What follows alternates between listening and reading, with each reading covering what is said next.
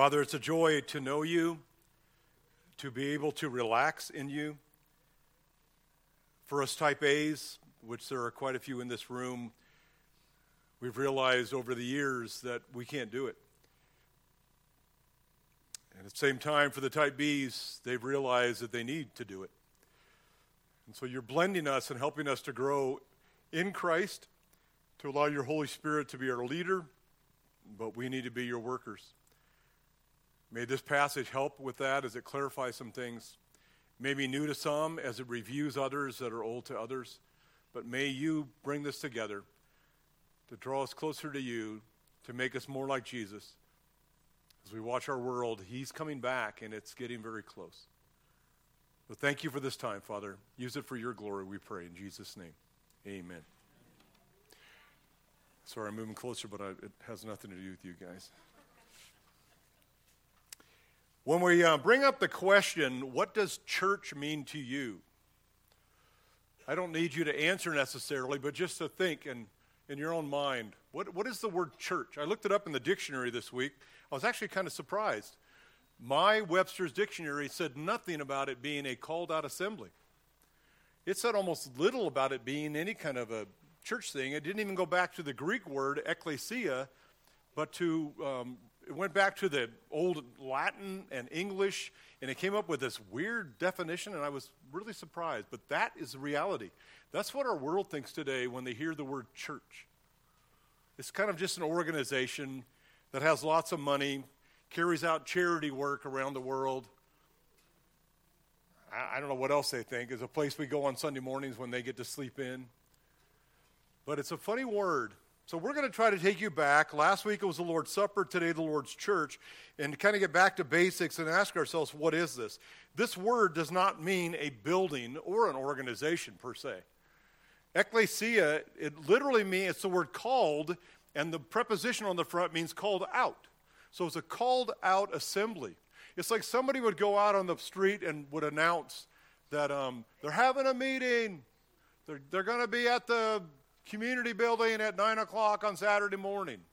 That literally is what a called out assembly was. They would call out to one another, it's time, let's meet.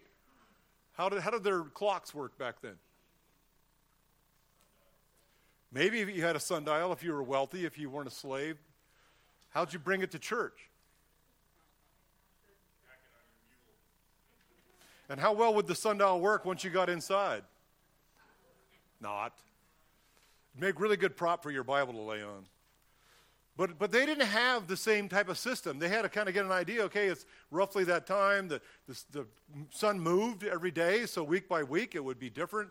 And they'd have to call out to everybody and say, we're meeting. And in the early church, contrary to what you see, what we're going to look at in this passage, a lot of it was in homes. So they'd have to tell them what home they were meeting in that week. And so to kind of bring this back down to earth, we're spoiled. They didn't have padded chairs. They didn't have air conditioning or heating. They didn't have a nice building with plenty of lights. You didn't walk around with your own Bible list. You had taken time to write it out, which is how Paul's letters started getting copied and copied and copied. But can you imagine bringing your scroll? What's the preacher going to be preaching on Sunday? If you didn't know, what scroll would you bring? All of them, yeah. It's a truckload. So then you couldn't bring your sundial. You just didn't have room. But it's a whole different world when you put yourself back into this to try to grasp what's going on. A called out assembly was literally a family of true believers who had been born again. It ignored skin color. You notice we have a problem with that today? The church has never had a problem with that. It ignored financial status, unless you're in James, where the rich were given these special seats once in a while and were rebuked and caused them to stop. It ignored age. We have a wide variety here. Very quiet back there. That's good. It ignored backgrounds or pedigree. You don't walk around bragging about what level of education you've had. Or I have 2 earned doctorates. You know, I get to sit wherever I want. I should get one of those little cards that go out on the seats that says those with earned doctorates get a special seat, right? Robin, you need to work on that. Except I don't have an earned doctorate, so it wouldn't be me. But they also looked at abilities. You would think if somebody was really a big helper in the church, constantly doing things, and well, they get a special seat. That had nothing to do with any of this in this called out assembly. And as I look back, even on my life as a child, the late 50s and the early 60s, when we went to church, they didn't have children's church. How many of you experienced that? You got to sit with mom and dad in the auditorium with the preacher and his sermon. And you prayed that the church wasn't too full so you could lay down when you got tired. But I remember sitting up with many of them, and it's part of why at the age of 7 I was able to come to Christ, because I'd heard so much. And then in Sunday school, we did have Sunday school, the teacher shared the gospel with me about Christ's death and resurrection. I realized I was a sinner. It wasn't what I was really getting at home. My parents went to church, but I wasn't getting a lot. So others passed that on. But as a child, I remember many Sundays sitting next to my parents as a 5-year-old, 6-year-old, listening. It wasn't bad. But today, it's forbidden. What do they do in churches today with children? They entertain them. Climbing walls, video games, arcades, whatever they want to put out there. And the idea is, well, the kids are just going to kind of get shuffled off while the parents go to church. You go to the early church, and the children went with their parents. They may have sat differently. The women may have been separated from the men, but they were all there. And so as you put yourself into this situation, you realize in verse 41, it's a message being shared, passed on by Luke as he collected all this information. But 41 comes right off of this revival that many want to call it today. That word is not in the Bible. But Peter had preached this message on the day of Pentecost. And how many people received Christ or came forward, as some want to say? 3,000 people. Do you think they all walked up to the front? They didn't have altar calls until Billy Sunday and some other ones came along. Jesus didn't do altar calls. We have so many things that we think are part of the church that aren't biblically. They're cultural. And they're not bad or good, or necessarily some of them. But 3,000 people came to know Christ. 3,000 people were baptized. Did the preacher, the pastor do it? Probably not. He may not have been home for a couple days. Others were baptizing. Family members. The critical thing about baptism isn't who does it for you. It's your public testimony about Christ, what Christ has done in your heart. And you declare that. And it's still something we do today in the summer when we don't have to break the ice. We did one too early in the spring one time and almost lost somebody down the river. John got in the water. Somebody else got in the water. I don't know who the other one was. They were going to swim with them if the current took them. They didn't expect me to do that. I'm the preacher. But there's so much different and so much simpler. And so as you come in here, you realize what's going on after this great message and all these people become believers. He says in verse 41, and he explains it, so then those who had received his word were baptized. And there were added that day 3,000 souls. Pretty straightforward. Salvation is clearly being laid out here. It's a personal decision, and I separated the two because those who had received his word, they had believed and trusted in Christ. They had accepted that message of salvation about his death and resurrection. And that little word, so then, in the beginning says, consequently, after Peter exhorting them to be saved, many embraced Christ. They welcomed him with their whole heart. And so this message, or his word as it says here from Peter, was clearly understood and received. And what nationality were they that first day? They were Jewish. It's on the day of Pentecost. They've all gathered for that. Here's Peter preaching. We think, man, 3,000 people. Well, how many people do they guesstimate maybe been in Jerusalem at that time? 1 million? What's 3,000 to 1 million? Very small number. It is great, and 3,000 people were saved eternally at that point in time. But it tells you as they explain this in verse 38, they repented for the forgiveness of their sins. People wrestle with that and say, oh, you got to be baptized to get saved. That's not what that passage is teaching at all. The word repented is in the plural. The word sins is in the plural. The word your is in the plural. The word baptized is in the singular. It's not putting repentance and baptism as part of salvation. It's putting repentance, connecting it with salvation. And the baptism is a public declaration of what's taking place inside. So many people grab onto this verse 38 and try to make it sound like, well, if I get baptized, I'm saved. I'm in. The water of baptism does nothing to you because it's not regarding the outside of your body.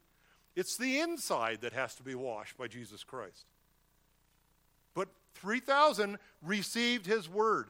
They took it in personally, trusted Christ, and then the whole picture here is God added them that day to the church. And so as he's laying this out, it's pretty simple. The baptism is public identification with Christ. If you look it up in Vine's Expository Dictionary, baptism always carries the idea of identification.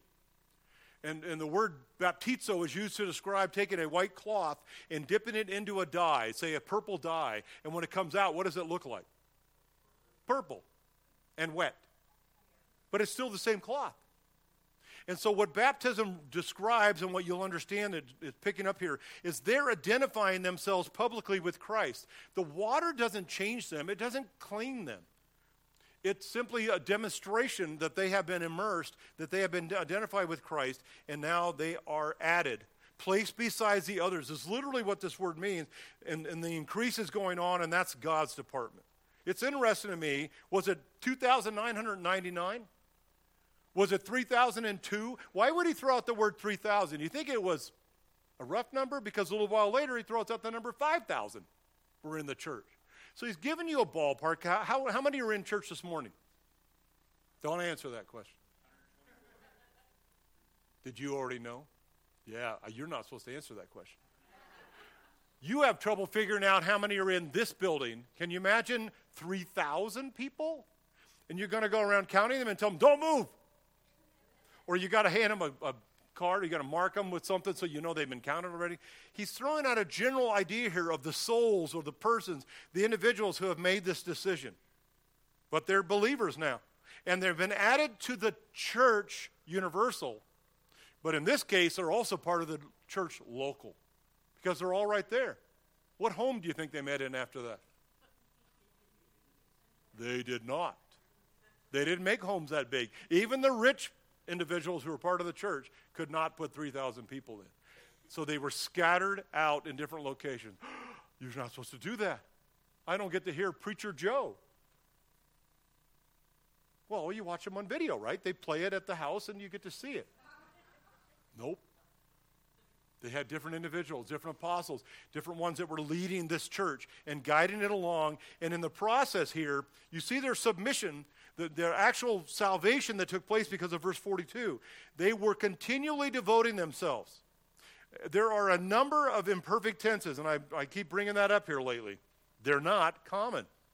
But they are in this passage again, because what he's trying to bring out with the imperfect is this prolonged action in past time. This ongoing activity is what he's describing. This wasn't a one-day experience. This happened today, tomorrow, the next day, the next day. This is how they were living their lives. You ever been around a new believer who you know genuinely came to Christ? And they're just changed. They're radically changed. And they can't get enough. They knock on your door at 6 o'clock in the morning. Want to know if you're up yet? May I eat breakfast with you? I've got some questions. I want to know some things. Can I hang out with you today? I want to see how you live life and what you do on a regular basis. They show up at Bible studies. They show up at prayer meetings. They show up at Sunday school. They show up at church. They show up in the evening. They ask, how come you don't have more stuff for me to come to? How long does that last? Hopefully more than 6 months, but that's probably the reality of it. And so, as was mentioned this week, some have left their first love. You can't leave your salvation, but you can leave that relationship, the thing that used to motivate you when you got up. Last night, again, I don't know why, because I didn't really have a decent nap at all yesterday, but I kept waking up last night. But every time I wake up, the first thing that comes to my mind is, it's an opportunity to pray. And the first person I pray for here lately is John, who's sleeping right now because he was working last night. It's a dangerous job. It puts pressure on a father. Depends what stories he told me the night before as to how I pray.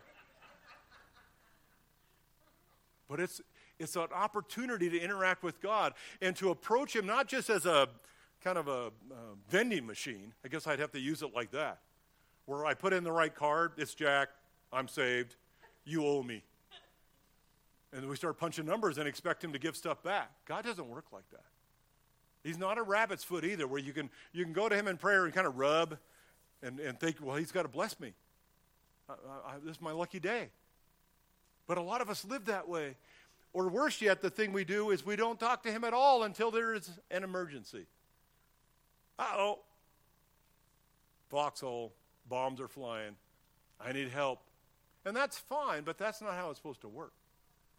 Because the first thing God says to me when I do that, having not talked to him for a while, is, who are you? And why are you bothering me? Not really. God doesn't really talk like that, but I feel that way. I kind of have to make up and get back together. But here they were continually, this is a prolonged action in past time, continually devoting themselves, intensely involved in these activities, persisted in adherence to something. They attended to it constantly. That's pretty interesting. I remember those days when I really started growing in Christ. Saved earlier, church split, finally got back, started seeing what God really wanted me to do, and I couldn't get enough. I remember showing up one night in my white clothes. You had to wear white clothes, which makes no sense, to work in the convalescent home kitchen, washing dishes. You know what you look like when you got done? Not white anymore.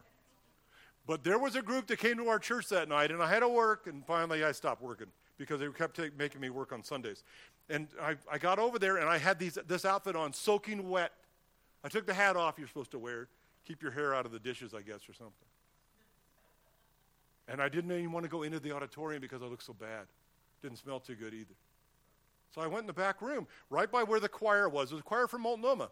And it actually, Multnomah Bible College was where I wanted to go. And so I wanted to hear them. And I caught half of their concert, and that was it for me. But I remember sitting in the back, wet, stinky, just drinking it in. And then went off to get more and more. Never to be a preacher. I keep telling you that. Some of you think, I'll never be a preacher. Don't tell God that. He changes that. But he pulls in the church. He adds people, and he's not just adding bodies and kind of saying, okay, 1, 2, 3. He's adding individuals that are unique to the fellowship, that are going to bring in different aspects to serve one another. If you're not serving in Cascade Bible Church, you're out of the will of God. Is that clear enough? Is that not? I didn't do an angry face, did I? If you're not serving at Cascade Bible, you need to be involved. It's part of how you grow in Christ. Not what? No, visitors have to go back to their churches and serve. Unless you're making this church your home and you've got a week. We give you a week vacation, and then you're in. But it's what a church is. It's a family of believers that come together, and they work as a family. They suffer as a family. They rejoice as a family. They minister to needs of a little girl that just turned 1. They don't even go to our church. They did a while back. They moved. They're now going to a church out in Christmas Valley area, and now they're going to go find another one. You can pray for them as they try to locate a church that would be appropriate. But we serve, and funds go, and it's like a family. When you see needs, you help one another. You serve. You clean up messes when the oats went all over the floor this week. You get a broom and you clean it up. And if you're really hungry, you shake the dirt off and put it back in the oatmeal container. We were trained not to waste. What you can't see, anyway. But they're continually devoting themselves. And look what he lays out here. This is the crux of what they were doing. These are brand new believers. They may have only been in for a matter of days or weeks, depending upon how long this goes here. But they are devoting themselves to the apostles' teaching. I'm glad that's number 1. Proper instruction. The word here is just the word we use for doctrine, but it's correct doctrine. Doctrine's a big church word that gets scary. All doctrine means is teaching God's word correctly. But they were devoted to it. Notice it's the apostles' teaching. Who wasn't teaching at that point? Everybody else. Why not? Because they're all brand new believers. Don't do that to someone. Well, they're a great speaker. They're a politician. Sorry, Bernie. Hate to bring that up. But man, they're used to crowds. They can really talk well. Give them a little bit of information. Get them up in front of the church. Don't do that to people. Worst thing you can do. God didn't even do that with the Apostle Paul when you go to Galatians. He took 17 years to get Paul ready to do what he was going to do. He was an apostle. The Apostle Paul was a Pharisee. He was a Pharisee of the Pharisees. His father was a Pharisee. Surely he knew something about the Bible. 17 years. Part of that was undoing what he had been taught wrong. A lot of that was the church learning to trust him because he had put some of them to death, at least cooperated in making sure that happened, locking up many of them. But it's the apostles that are taking the role of teaching. How well equipped were they? How long after Christ's death, resurrection, time, 40 days on earth, and then his ascension, how long after that is this? Not very long. And yet the 12 who would walk with him for 3 years, and they just all laid down their lives for him and suffered in every way they could, didn't they? How'd they do at the crucifixion? Bunch of cowards. His mother was there. You expect that, and John was there, which is interesting. But they had denied him, as in Peter's case. They had fled from him, as in Mark's case. But as they're looking at the situation, it's those men that God has now turned over to teach because they had been discipled. They had been learned for 3 years with Christ and with God himself. You figure they must have learned something. But the whole key was the Holy Spirit coming into their lives in Acts 2 there, the beginning part. The day of Pentecost. That's what made all the difference. So if we walk by the Spirit as believers, God is able to work through us. But we need to be in his word. And so the phrase you're going to put on your tombstones is, read your Bible. Pass it on to whoever comes to visit your tombstone. Because that's what you're doing, right? Hours of time in the Word. When you're a new believer, when I first was growing in Christ, I couldn't get enough. I told you I took a Bible to school. I got harassed and picked on for having a Bible with my other books, so I covered it up with a brown paper wrapper, which we did to all of our books. It wasn't a big deal. And people stopped bothering me so much. But I remember at lunchtime, I'd go find a spot, take my sack lunch and my Bible and just read. That's what you're doing, right? Hungry, devoting yourselves to the apostles' teaching, which God has now put in book form beyond the apostles to give us the Old Testament as well as others who wrote. And then he says, and they were devoting themselves to the fellowship. It has a definite article in front of it. This is a unique partnership that they had. It's a sharing in common. It's voluntary. It's selfless. A lot of people today want you to think that this was like a commune. It was not. A commune means you give up everything. You own nothing. You don't own land. This is where America's trying to head today. Communism. Socialism. Where you have no rights. And when you get into that system, there's always the elite at the top, and they have all the rights. But nobody sees that because they think it's not happening until they've lost power and control, and they've yielded up everything. Then they dominate. This is not a commune. As you go down through here, you realize, where were they meeting? In houses. Whose houses were they? They weren't the church's houses.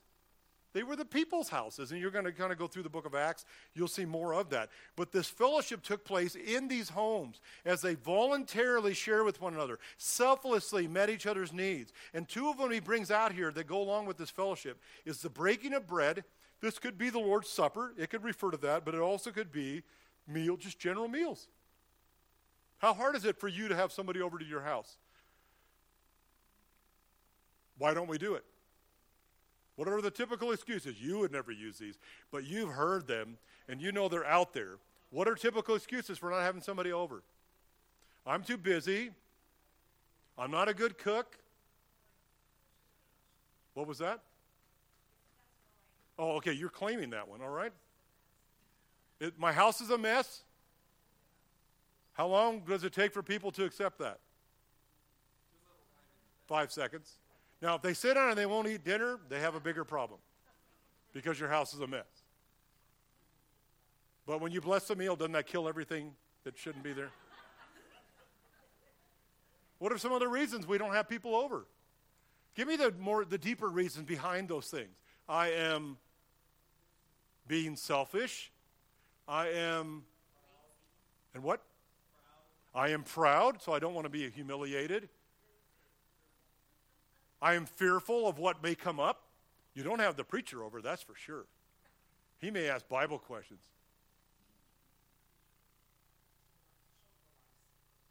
I'm not a who?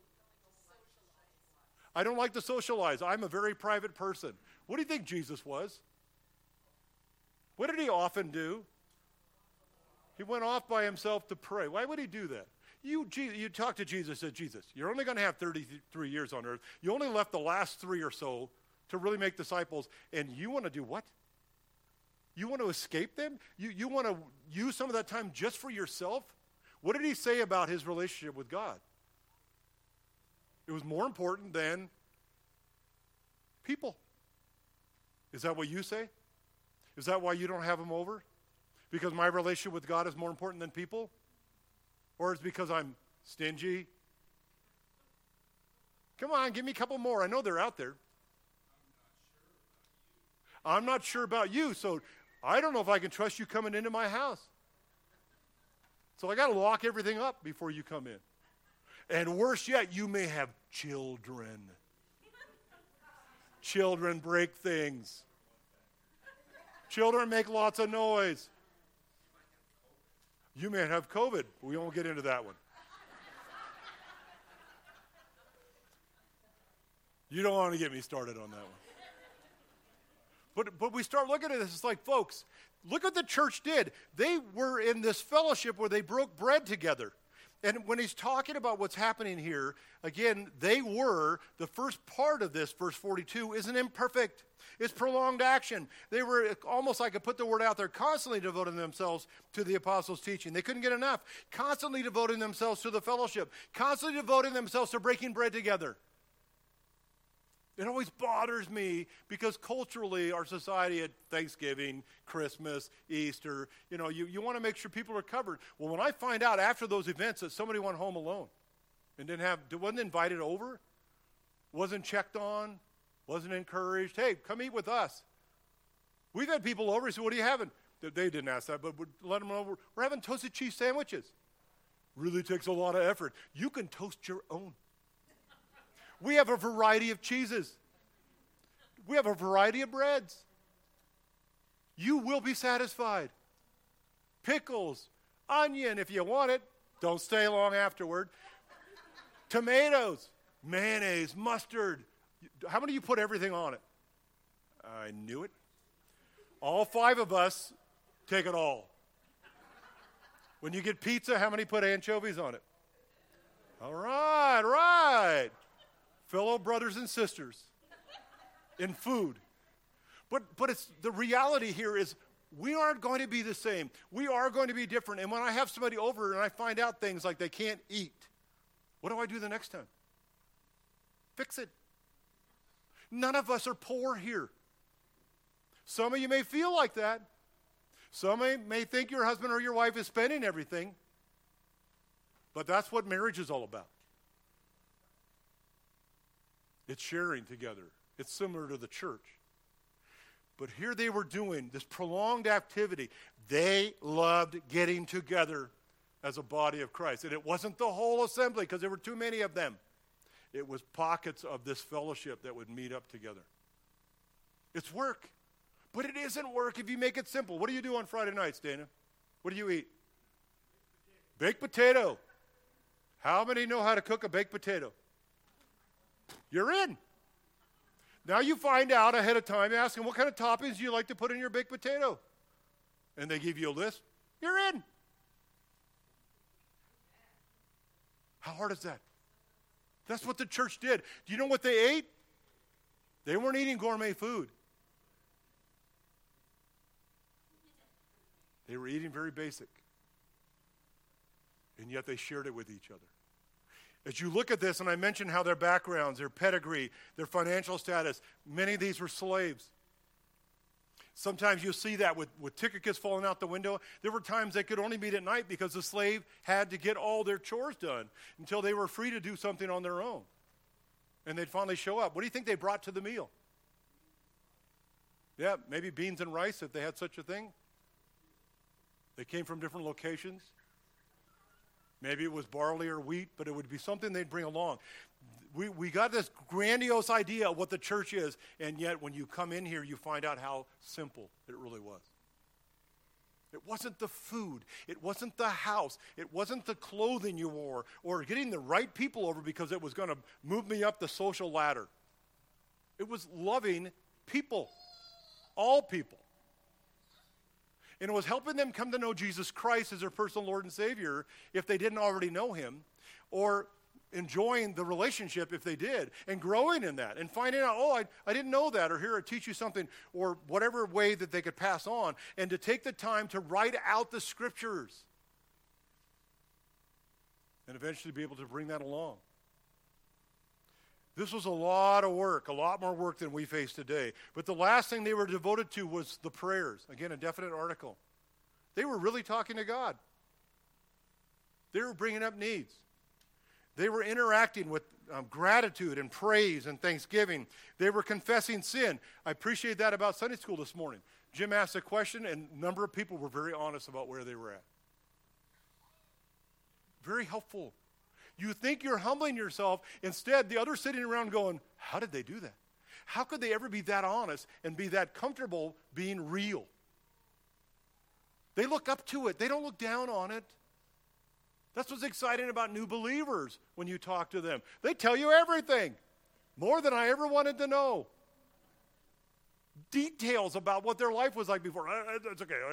Let's see what we can do to change some of that to what Christ wants to do now.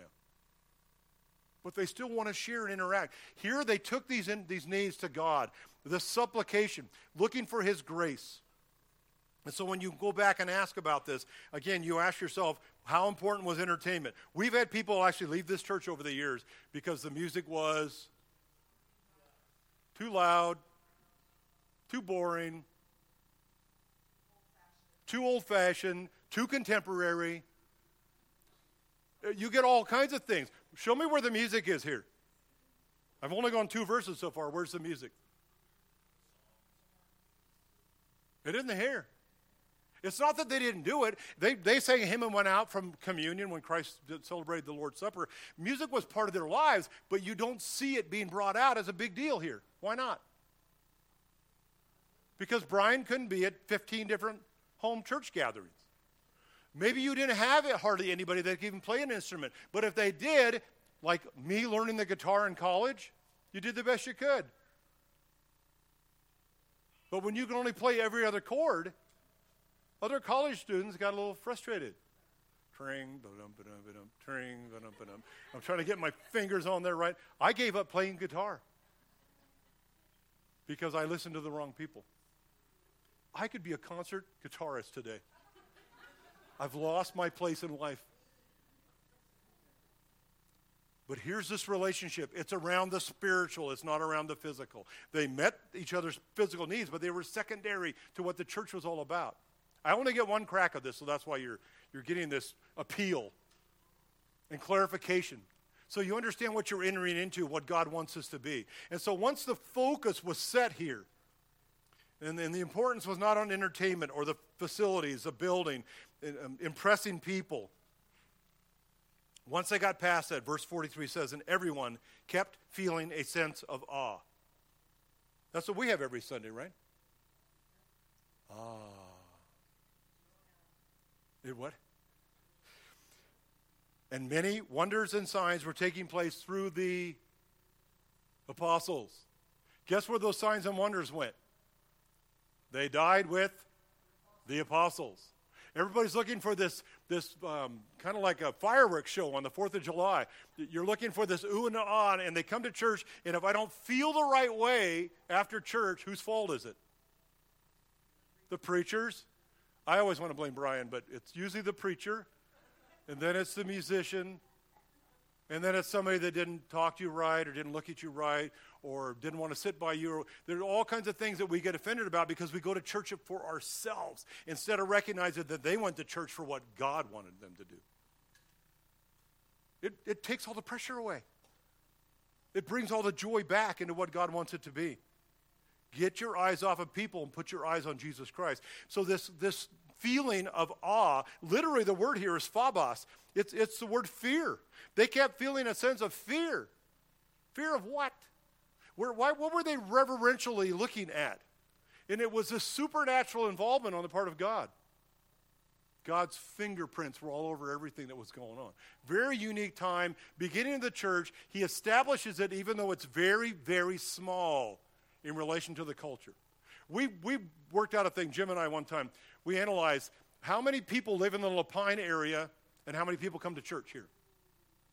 And then we looked at John MacArthur's church down in Santa Clarita, or wherever. No, it's not there. It's the next place over. But we looked at how many people lived around there and how many people came to church, and we realized we have a higher percentage of Lapinians in church than he does.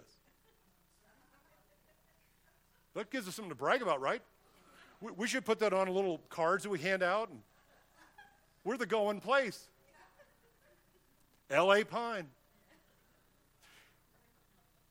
But as you're looking at this, the reality was this feeling, a sense of awe, was because of God. And the many wonders and signs were taking place was through God's apostles that he had set up to carry that out. And so as you look at this, there are no exceptions. It's everyone. Everyone thinks God is amazing. Everyone has their focus on God, not people, not self, not on fears per se, but this constant happening. They kept feeling, imperfect tense, this sense of awe, this reverence of God's supernatural involvement in their lives. How do you get that today? If we don't have Jesus Christ working those miracles, which had a purpose, and he left, he stopped working them. The apostles followed him. They copied him in all 5 ways. Everything that Jesus had done, they repeated, even broader than he had done, because there were 12 of them. How do you see God today?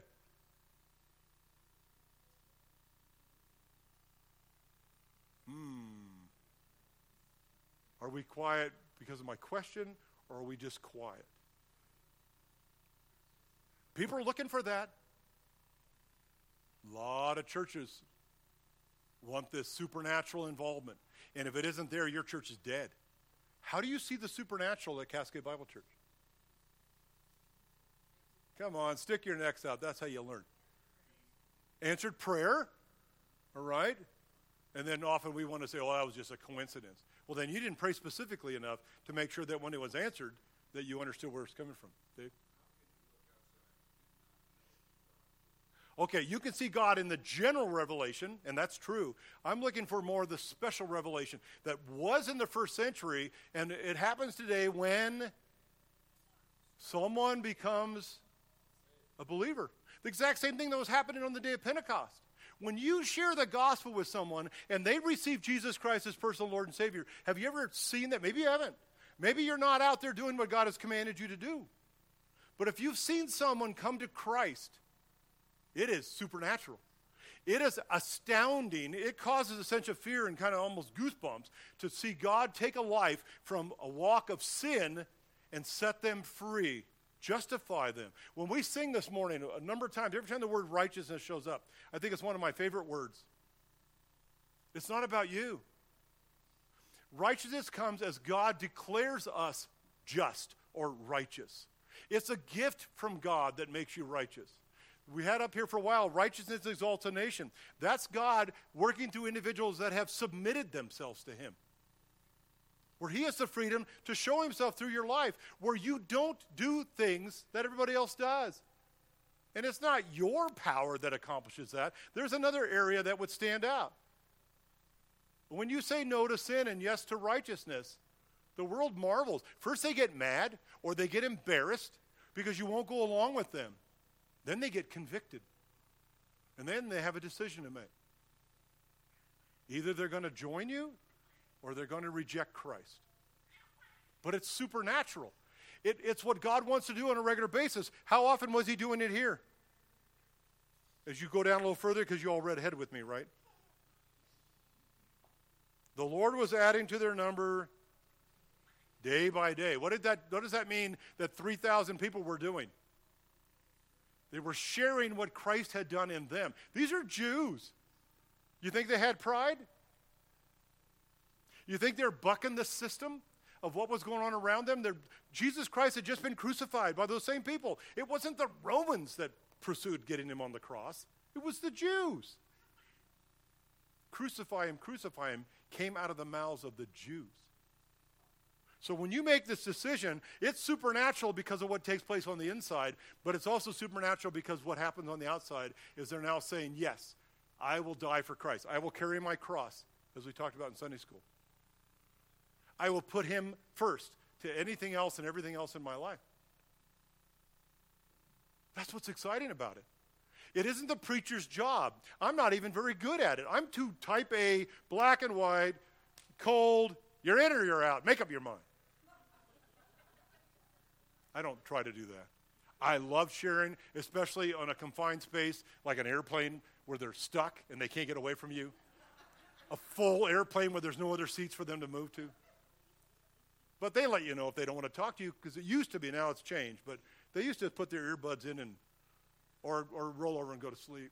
And they weren't sleeping, I could tell. But sometimes they would listen. Sometimes they would interact. Sometimes you'd have a Bible study. And then that one time I shared with you, we were at the bulkhead. I loved riding in the bulkhead. Noisy, last person off the plane. Sometimes special treats from the stewardesses if they're nice to you. But we're sitting there, and 2 rows up, this guy gets up when the plane stops because everybody can't go anywhere, and he immediately comes back before anybody else gets out of their seats, and he starts talking to this woman that I was talking to, and then he starts asking me questions about what I'd been sharing with her for the last hour. You never know who's listening. That's where the supernatural comes in. That's where it's exciting. You go, well, I don't know how to do that. Well, then start. Because if you told me I don't know how to ride a bike, what would I tell you to do? Stay away from bikes? Go do it. It's not you. It's God who's reaching out to people. You're just a messenger. Just tell them what God did in your life with Christ's death and resurrection. That's it. Pretty simple. But that can't work. That's the only way it works. It's not your impressive ability. It's not your finances. It's not all the things we talked about that too many churches are made out of. It's not your ability to speak. Remember who tried that? Moses. What did it get him after 5 or 6 times when they told God no? His brother took over. That was a great idea, especially when you got to the golden calf, one of his best. I just gathered the gold up and threw it in the fire, and out came this calf. Aaron, you're going to be the high priest. You've got to learn to stop lying. You see who God has worked with through history? No different than any of us. No more impressive, and we're not impressive to God. He knows all about us. He knows what our house looks like. He knows what you're going to serve for a meal if he were to show up. That's not what it's about. It's about knowing Christ and being set free in him and enjoying him. And so this is what's going on in the church in that first century. They're feeling this sense of awe. They kept feeling it, imperfect tense. And many, not a few, many, a large number, frequently happening by all 12 apostles, were these wonders. Wonders here, you could easily translate miracles, but wonders appeal to the imagination. They draw attention for you to recognize the power that's behind it. When he gets to signs, signs are markers. They appeal to the understanding. They don't give power so much as they give proof. They confirm the direction. So they were marveling and distinguishing here that these works were done through the apostles, and they were taking place, another imperfect tense. This was a normal occurrence. Let's go to church Sunday and go find somebody get healed. And we're not talking about low back pain and migraine headaches. We're talking about people who had been cripples for 40 years, who were begging at the temple. Guess where you see one of those? Acts 3. Guess who performed it? One of the apostles. It's not for everybody. God is not working it that way. He was setting up the church and establishing his authority, his power, and they were to recognize that. Am I being overwhelming now? Those were exciting days. Guess when they're going to come back? When Christ returns. Somebody mentioned earlier about what it's going to be like with Christ. Do you understand that you are going to, and I am going to be learning for all eternity? See, we got God in this little box that, yeah, we get, like Jim's class, he stretched it out to a couple more years than normal, but he likes that, and everybody likes that, and they're taking their time. But you're thinking, well, man, after 1,000 years in the New Jerusalem, going to get kind of boring. If you really think that way, you don't really understand God. The one who knows everything, you never will know everything. The one who is all-powerful, we're little pipsqueak wimps. The one who is everywhere present, so he sees all things going on at all times. The one who is outside of time, you don't have to tell him what's going to happen in 5 minutes. He's already been there. How does he lower himself? How does he work with us puny little human beings? Why does he do it? That's all it comes down to. His decision to love. He's not impressed with our financial status. He's not impressed with our food. He's not impressed with our abilities. Not impressed with our homes or what car you drive. A lot of that only gets in the way. He loves us. It's sinners that Christ died for, to redeem us and to justify us, to make us righteous. And this is what he's doing with the early church. And it's amazing to see what's taking place here. But many wonders, many signs were constantly taking place through the apostles. It was not a random thing. It was not even unique. But it authenticated who they were, because then it went from 3,000 to 5,000. They guess there may have been, and it's only a guess because the scriptures don't record it, as many as 50,000 believers in Jerusalem before God finally said, look it, I told you to go. You're not listening. And he came in and he scattered them. You will obey. You will submit to his will. You will teach the Bible someday in your home as a Bible study leader with a group of women or a group of men, or maybe some children with a backyard Bible club. You will do those things if God wants you to. We're afraid. What are we afraid of? God's not limited. We're afraid of, what are those things you just listed a few minutes ago? Being embarrassed, failure, change. Somebody might come to Christ and I'm going, now what do I do with them? This is just like new parents. You ever seen the first time parents have a little child? I used to visit them in the hospital. That was a fun thing to do. And it's almost like the nurse would hand the baby over and they'd almost look at it like, now what? And it makes funny noises. And it dirties things. And you got to keep an eye on them. You got to feed them regularly. You got to figure out when they're crying because they're hungry, when they're crying because the diaper pin stuck them. That's 30, 40 years ago. Whatever else, or the diaper's too tight, or whatever it may be. You're learning. Guess how long you learn? Not just 15, 20 years when you think, oh, they're finally grown up. You learn it for the rest of your life. You never stop being a parent. You stop checking their diaper, maybe, hopefully. But there's all kinds of things to learn and to do. And we get into the church and we think, well, give me 20 years and then I'll be ready to teach. I'll give you 20 years, you'll be dead.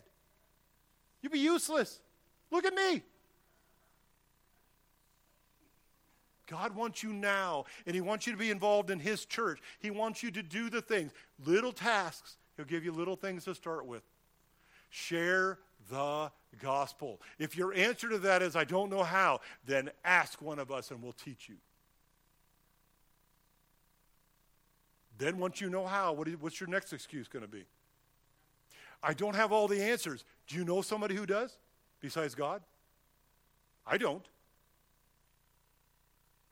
I regularly tell people that I'm witnessing to, if I get that opportunity, I'll have to look that up. That's a good question. I don't know. They don't get bent out of shape. They don't expect me to know everything. We do. We get bent out of shape. We need to make a difference. You're watching your world crumble. You're watching the oppression that's going to come in like a tsunami. And what are we waiting for? Till we're all drowning? Or we're all in jail? You better witness there too. Paul's favorite place. Checked it out first thing when he got to a town.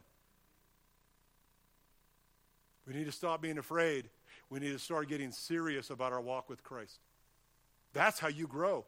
Some people will tell me, well, I'm not really growing. Okay, I'm going to, if you were telling me you didn't know how to swim, I'd pick you up and throw you in the lake. Guess what you're going to start doing? Swimming. That's what they did to me. I can tell you the first time I prayed out loud, the first time I sang a duet, the first time I sang a solo, the first time I preached a sermon, and the first times of lots of things. And they're all vivid in my mind because it scared me to death. Where I was, what room I was in, who I was around, it's all staring at me. But that's the only way you learn how to ride a bike. Okay, enough preaching. Let me get back to the passage here. Or enough meddling, maybe I should say. As he goes in here, this reverence that they had was clear, and it came from God. Then there's this reciprocity where they are working together in verse 44. All those who had believed were together. This relationship through Christ. And again, look who was there. Races, finances, slave and free, all of them were together. That in itself would have blown the city of Jerusalem away. What is going on down there? But it's God making this happen. And again, imperfect tense, had all things in common. Consistently, perpetually, they had all things in common. Oh, there's your commune again. That's not what it's talking about. The idea of in common here brings out the idea of fellowship, where they're working together. So look what they do in verse 45. They began selling their property and possessions. Who owned it? Ultimately, God did, but who owned it at that point? God's not selling it. They are. And when you go over to chapter 4, we went to 3 for a miracle. You go to chapter 4, and here's Barnabas giving up a piece of land. Here's Aquila and Priscilla, if I get the name. Am I using the wrong one? I just went blank. Ananias and Sapphira. I knew I was saying the wrong one. And they try that trick. Oh, we'll sell the land. We'll keep a little bit back. We'll tell them we gave it all away. And God says, nope, that doesn't work like that. And they drop dead. Don't lie to God. But as he's going through here, they had property, they had possessions. They never became a commune where they signed everything over. It wasn't a Jim Jones outfit here.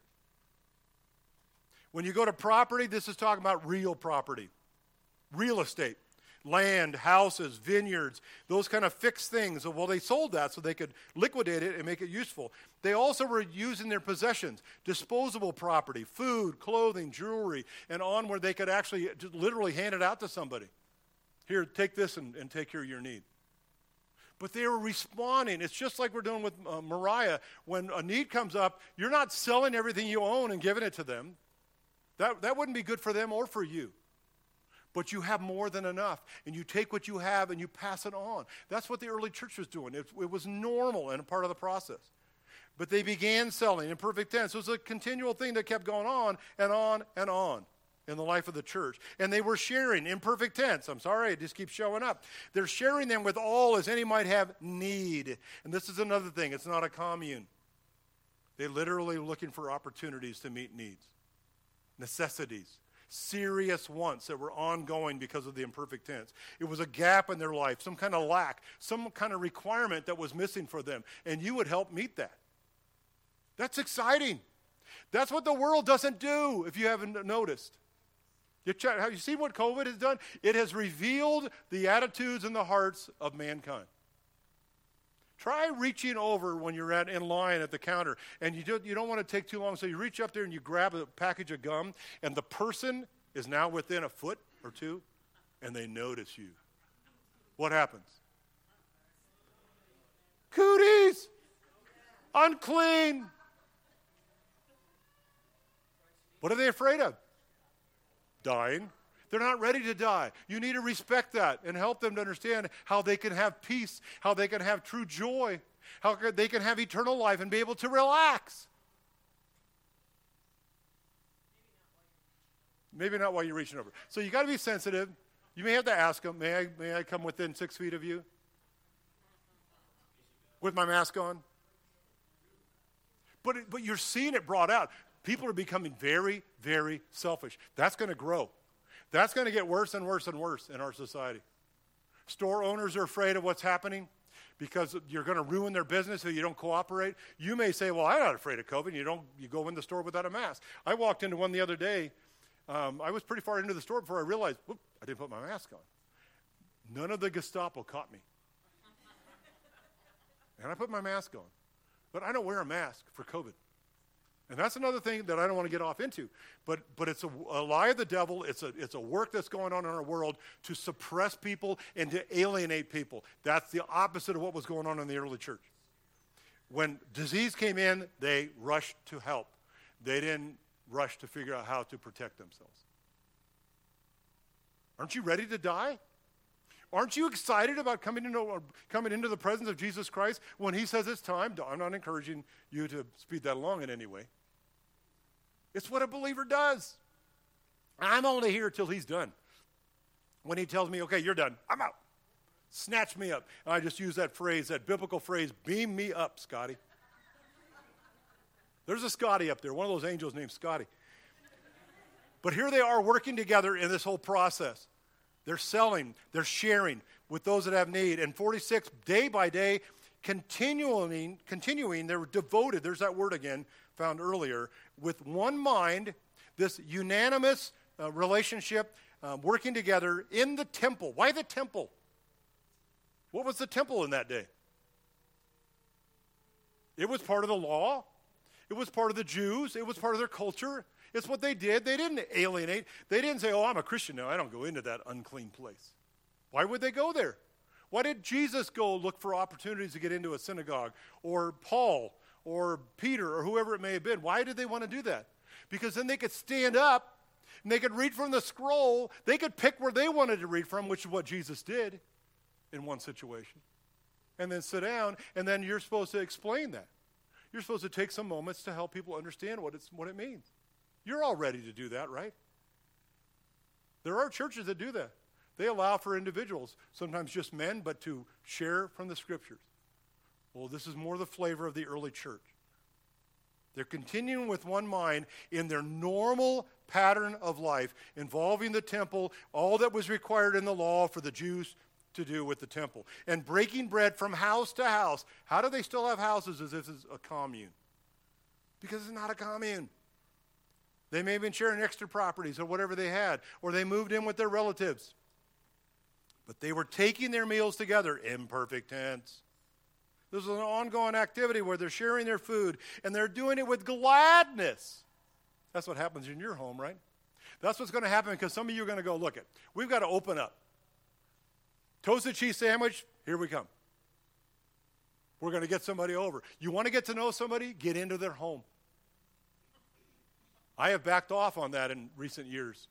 A lot of it in my health, I'm sleeping a lot in the afternoon. But that was one of the best things I ever did. And I always knew it took about an hour to go visit somebody. Sometimes longer if they wanted to do a Bible study or something like that. There's some of you I haven't gotten into your homes, and I feel guilty. That wasn't normal for me. So some of you need to fill in for me. Go visit. Call somebody up. This is how the older women are teaching the younger women. How do you think they got together? The older women said, hey, can I help you in any way? But I find out you like crafts, you like sewing, you like quilting. Said, I'd love to get together and do some of that if you'd like. What's the younger woman respond like? Are they afraid? Are they eager? What if that brand new baby, one of the older women in the church said, hey, I had 6, 12, 15.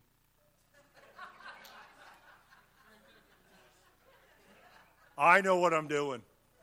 I got past the fear stage when every single little noise they made when you first brought them home from the hospital, you thought they were dying. And you had to get up and check on them. And you didn't sleep very good for a few days. Then you get to the stage where finally you tell them, I don't care if you die or not. I'm not going to get up for you tonight. And especially when there's a second one and a third one and a fourth one and a fifth one and a sixth one and whatever number we may go up to. And so you are learning to lay down your life in an appropriate way, but not to worry because ultimately they're God's. Man, I always need more time. But here's this relationship, this gladness that they had was clear as far as what was taking place. This extreme joy. And then the sincerity of the heart. They were real. They weren't phony. They didn't clean up their house just because you're coming over for dinner. They left it messy sometimes. You ever seen my desk? Either desk. You see my garage? Then you're in a special circle of people. John is going to help me fix my garage. It's not all my fault, but I've kind of gotten to the point where I don't care. Bev's relatives came not too long ago, and it's like they came through the garage. It is what it is. As I'm blocking their view, heading on into the house. But this is a relationship they had. They could relax. They could be real because it was family. They all know each other. You don't need to put on a front or a show for me. And then this closing part here in verse 47, they go from this reverence to the reciprocity to reconciliation, where they're just being brought together, and it's God that's bringing them together as one, sharing their lives, and then ultimately you see this fruit. They're praising God and having favor with all the people. The Lord was adding to their number day by day those who were being saved. I'm not responsible to make Christians. I'm responsible to present the gospel. God takes it from there. Now, I'm responsible to not get in the way. I shouldn't have sin in my life or be some kind of hypocrite where people are going, well, I don't want anything to do with that. But here they are. As they gather together, they're praising God. This word carries the idea of celebrating God. They can't get over what he's done for them. It is amazing in their lives. Some of us do it demonstrably. I never thought I would. I see pictures of me, and every time I see a picture of me, my hands are up like this. And I'm going, when did I start doing that? I was always like this. I don't raise my hands when I worship. It's not me. And I'm very comfortable with it. You can send cards and letters. I'll use them to start the next fire. No, I'm just kidding. But be yourself. You can relax and be who you are and not worry about what everybody else is doing. Our family, our 6 children, Brian's finding the same thing out with his, they're all different. Some of them you want to strangle, like the Romans. Some of them you want to throw in the river. But when you let them grow up and they get old enough, you realize why God did what he did. The worst thing you find out is they take after you. What you're seeing and what you don't like is you. You trained them. You learned them. You discipled them, and they turn out just like you, and you're going, no way. Well, by that time, you've already changed, so you can make excuses for it. But he's adding. God is adding. This is what's going on. And the other thing that stood out here, what should happen in La Pine as I close off and we leave, they were having favor with all the people. The community is noticing what's going on here. This is strange. They were winning their respect. This is a requirement for an elder in the church, having a good reputation with those who are outside the fellowship.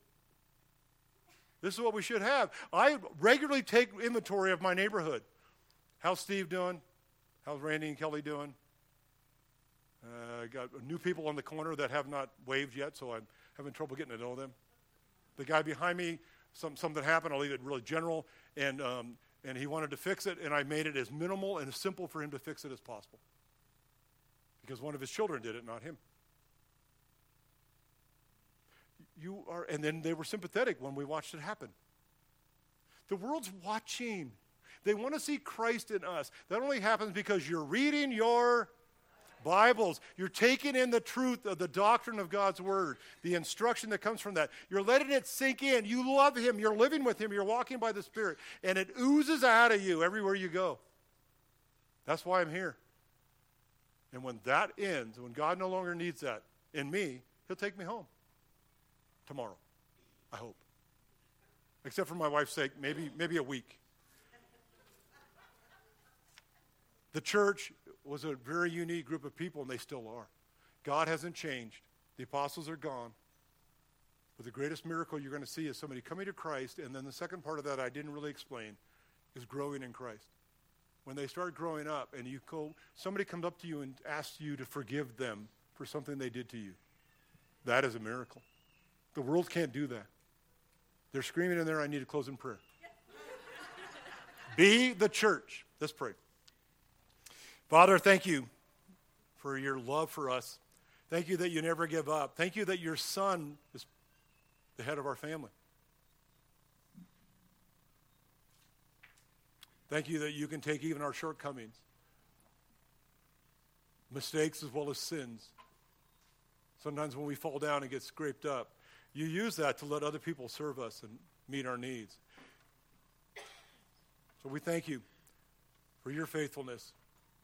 for the privilege of knowing you as a simple gift that we received.